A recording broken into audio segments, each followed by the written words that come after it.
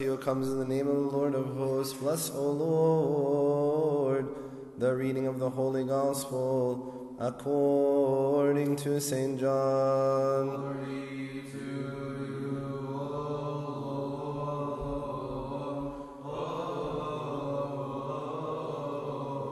Lord. Our Lord, God and Savior and King of us all, Jesus Christ, the Son of the living God, to him be the glory forever. Amen. Most assuredly I say to you, whatever you ask the Father in my name, he will give you. Until now you have asked nothing in my name.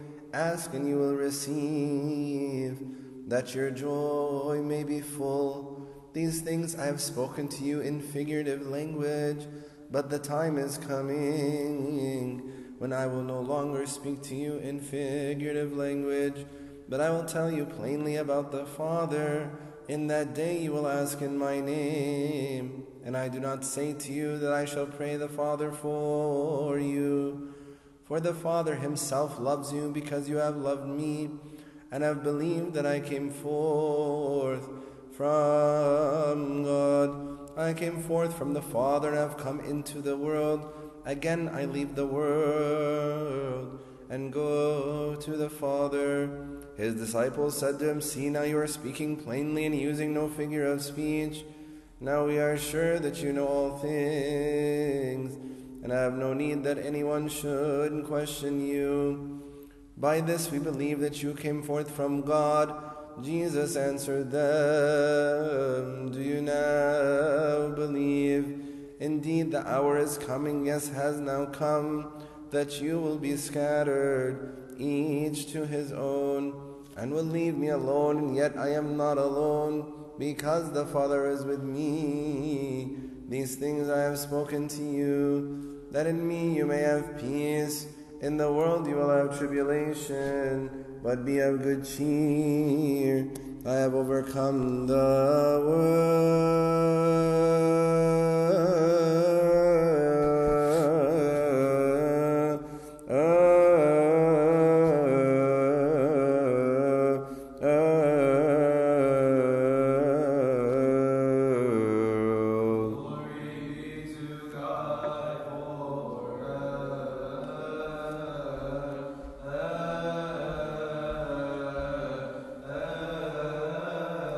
In the name of the Father, and the Son, and the Holy Spirit, one God, Amen. Christ is risen, truly he is risen. I wanted to talk today about the Feast of the Ascension that we celebrated on Thursday. The Feast of the Ascension is not something that that took place 2,000 years ago and has no relevance for our life today. Although our Lord Jesus Christ as head has ascended, the beauty or the thing that makes it so significant is we as members of his body are ascending with him. Because he ascended, we also are ascending. If we are faithful, the feast of the Lord's Ascension is our own feast. So if we look at it, for example, the fact of the Ascension itself, the readings of the Ascension surrounding the Ascension describe an amazing event that the apostles witnessed. The Lord, by his own power, is taken up into heaven. And in doing so, he's opening a path for us as well. And the gates of paradise are open to us again. Do you remember the words that we say? Actually, we read it in one of the Psalms in the Gospels this week. But we also say it during the reenactment, during the Feast of the Resurrection. In the Psalms it says, "Lift up your heads, O you gates, and be lifted up, O you everlasting doors, that the King of glory may come in." And this is fulfilled in the Feast of the Ascension. In Christ, man returns to God. Imagine sort of the glory of the moment. The scripture says in the Bible, it says that as they were looking, he was lifted up from them, and a cloud took him from their sight. And they were looking intently in the sky as he was going. So they're staring at the air because of this amazing thing. And it's so impressive that they're staring and staring and staring that the angels had to sort of wake them up. And he said, "Men of Galilee, why do you stand here looking into the sky? The same Jesus who has been taken from you into heaven will come back in the same way as you have seen him go into heaven." The disciples were just staring and staring and staring, and the angel said, "It's okay. Christ, the same way that he was lifted up, will come again from the heavens." So it was a glorious ascension. And it summons us to faith. Our Lord Jesus Christ said what if you were to see the Son of Man ascending into heaven, where he was before? And he says, truly I say to you, you will see the heavens open and the angels of God ascending and descending upon the Son of Man. So he prepared the disciples for this moment, for this reality, and he fulfilled it on the Feast of the Ascension. And as I was saying before, the Feast of the Ascension, our Lord Jesus Christ does not enter into heaven alone. In his mystical body, as the church, we enter with him, we ascend with him. Listen to what St. Paul says. He says, therefore it is said, when he ascended on high, he led a host of captives and he gave gifts to men. In saying he ascended, what does it mean but that he also descended into the lower parts of the earth? He also descended is he who also ascended far above the heavens that he might fill all things. So our Lord Jesus Christ, just after his death, he descended into Hades, preached the gospel to those who had passed away in the faith of God. And it says, for those he had justified, this moment was an ascension for them as well. An army of the former captives were led free. You know, you can imagine a great procession behind Christ through now the open gates of paradise. Adam and Eve and Noah and Abraham, Sarah, Jacob, you know, all of these people. And one day, us. So this is the great rescue that our Lord Jesus Christ did, that he freed the captives. Adam and his descendants, they're not just restored to the garden, right? There's something greater than that. They're entered into the paradise and eventually into heaven. So we have fellowship with the ascension. When Christ ascends, we ascend. Why and how? The scripture says, now you are the body of Christ and individually members of it. It also says, all of us who are baptized into Christ Jesus were baptized into his death. So by baptism, we're buried together with him, so that just as Christ was raised from the dead by the glory of his Father, we too are raised and have a new and glorious life. Because it says in Romans, for if we have been united with him by likeness to his death, we shall be united with him by likeness to his resurrection. So when Christ died, we died. When Christ rose, we rose. When Christ ascends, we ascend. But you might say to yourself, okay, well, he is in glory and I'm still here. How is it then I'm ascended or ascending? If you think about sort of our physical bodies, if you get into like an elevator, and you get in an elevator and you push a button, you go to the top floor. The top of my head gets to the top floor before the bottom of my feet, right? My whole body will eventually get there, unless there's some accident on the way. So it's the same way with our Lord Jesus Christ's mystical body. Christ, our head, is already in glory. And some members of his body have already gotten there as well. And we will get there too, provided we remain members in his body. So we are already ascended in Christ, our head. And if we hold fast and remain members in his body, we are already enthroned in glory with him. That's the fellowship of the ascension. Our Lord Jesus Christ, he doesn't return to heaven in order to abandon us. Actually, he is more present to us than he was ever before. He says that he is with me until the end of the ages. He said, below, I am with you always, even to the end of the ages. In ascending, he goes for certain reasons. Our Lord Jesus Christ teaches very clearly that he is ascending in order to send us the Holy Spirit. That's what we're going to celebrate in the Feast of Pentecost next week. He says, nevertheless, I tell you the truth, it is to your advantage that I go away. For if I do not go away, the Counselor will not come to you. But if I go, I will send him to you. And he says, these things I have spoken to you while I am still with you, but the Comforter, the Holy Spirit, whom the Father will send in my name, he will teach you all things and bring to your remembrance all things that I have said to you. And later in the Gospel of St. John, the same chapter that we read today, he says, I still have many things to say to you, but you cannot bear them now. When the Spirit of truth comes, he will guide you unto all the truth, for he will not speak on his authority, but whatever he hears he will speak, and he will declare to you the things that are to come. So our Lord Jesus Christ goes in power and might and glory to send the Holy Spirit to live within us as a temple. And in this way, and through the Eucharist, he dwells in us, God dwells in us even more intimately than when our Lord Jesus Christ walked the earth.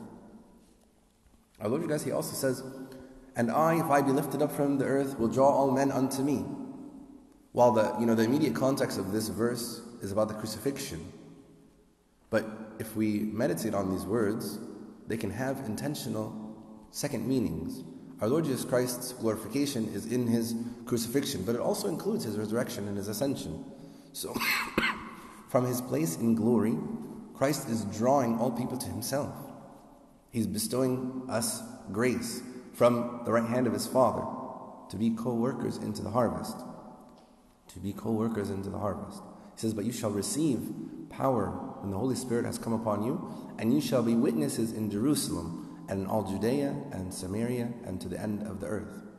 So what is the purpose of us, of Christ's ascension and sending the Holy Spirit? One of the purposes is for us to preach, for us to draw people to Christ.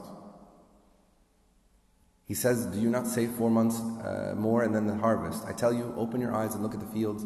They are ripe for harvest. Even now the reaper draws his wages. Even now the harvests the crop for eternal life, so that the sower and the reaper may be glad together. Thus the saying, one sows and another reaps, is true. I sent you to reap what you have not worked for. Others have done the hard work, and you reap the benefits of their labor. Harvest. So our Lord Jesus Christ is in the Feast of the Ascension reminding us that one of the goals of the Ascension is him ascending in glory, sending the Holy Spirit for us to preach. And he says, as we mentioned in the Gospel last week, that he's going to heaven to prepare a place for us. And he said, we talked about the Gospel that said, in my house there are many mansions. If it were not so, I would have told you. And he says, I go to prepare a place for you. And if I go and prepare a place for you, I will come again and receive you unto myself, that where I am, there you may be also. So he's preparing for us a place. He's overseeing the construction of the mansion for each of us, that we may dwell with him in heaven with the Father and the Holy Spirit. The Feast of the Ascension is one of the feasts of glory of our Lord Jesus Christ. Our Lord has always been a king. Even before he assumed human nature, he was always Lord of Lords and King of Kings and Lord over all creation. But when he was conceived by the Holy Spirit and in the womb of the Virgin Mary, even though he was King of Kings and Lord of Lords, he took flesh in a humble way. You can see in his life, Christ made no effort whatsoever to seek honor, even though that was what is his due. For example, like one time in his public life, after he worked a miracle, the people were so thrilled and so grateful that they wanted to make him a king. They wanted to crown him and make him a king. And what does the Gospel say? The Gospel of St. John, it says he hid himself. As soon as he saw them coming to him to give him royal honor, he fled. But even then, he was King of Kings. And when he was dying on the cross, the King of Kings gave his last drop of blood for his creation. He very clearly, in his entire life, refused this honor, taking instead the absolute opposite, even though it was due to him. But after our Lord Jesus Christ rose from the dead, even after he went and rose from the dead, did he go, for example, openly through Palestine and Israel and Jerusalem and Judea to show everybody what happened? No. He showed himself only to a select few, to the apostles, to St. Mary, to Mary Magdalene, the 500 brethren. He didn't go through the entire country to say, now are you going to acknowledge me? Now are you going to honor me as king as you should have? In some ways he hid himself even then. But on the Feast of the Ascension, our Lord Jesus Christ's kingship is not denied. He goes to heaven where he will receive full adoration, glory, and worship that is due to him. When Christ is in front of Pontius Pilate, when he is being tried, he says, my kingdom is not of this world. That's why he refused the honor over and over and over again in his life on earth. Unless people worshipped him in spirit and truth. But those who wanted to honor him sort of as like a mighty person, he didn't want to have any part of that. My kingdom is not of this world. The church that our Lord Jesus Christ founded also does not have any sort of inherent political or secular power. Yes, sure, the church could, for example, own property or something like that, but the church exists so that it can fulfill its spiritual mission. The church has authority in faith and morals. Christ made it clear that he was never seeking secular power, even though he was the king and he was the Lord of all. But today, like I was saying before, he ascends into heaven where he will not be denied. Our minds cannot imagine the fullness of glory given to him by the court of heaven. And not just by them also, not just by the people in heaven, like I mentioned before. All of those Old Testament righteous men and women who are coming behind him waiting for salvation from now until the end of time. He will never again refuse honor and refuse praise that is due to him. It has to be given to him. He is glorified forever. He sits at the right hand of his Father. He ascended by his own power. As God and as man, he had to leave his apostles and go to his glory in heaven where he waits for you and I. Remember, our Lord Jesus Christ, when we are created, he created us for heaven. He did not create us for hell. Unfortunately, many of us, if we are not careful, many of us who live in the world choose not to do his will. But for all of us who sincerely pray and strive to do his will, for them our Lord Jesus Christ waits for us in heaven. So we need to turn our eyes to the heavens like the apostles, to remind ourselves that we are only pilgrims and sojourners in this earth. It's easy for us to get caught up in the passing things of the world, to forget that we were not created to be perfectly happy here on earth. I think the events of the past few months tells you this, that the world, this verse that we read today, in the world you have tribulation, but be of good cheer, I've overcome the world, is especially relevant now. The world is full of turmoil. He didn't create us to be perfectly happy here on earth. God knows us better than we know ourselves, and therefore he allows suffering and sorrow to come into our lives. He sees actually sometimes when we have too much of the joys of the world and the pleasures of this life, our minds turn away from him and fix themselves on those earthly things. When sorrows and sufferings come to us, they are sent because of God's infinite love, even though it doesn't feel like it sometimes. It is at these times, not when we're experiencing the joys of life, that we say to ourselves, you know what, maybe I wasn't created for this world at all. I was created for the next world, the world to come. And I wish for all of us actually enough sorrow and enough suffering in this life that I would not forget my true home in heaven.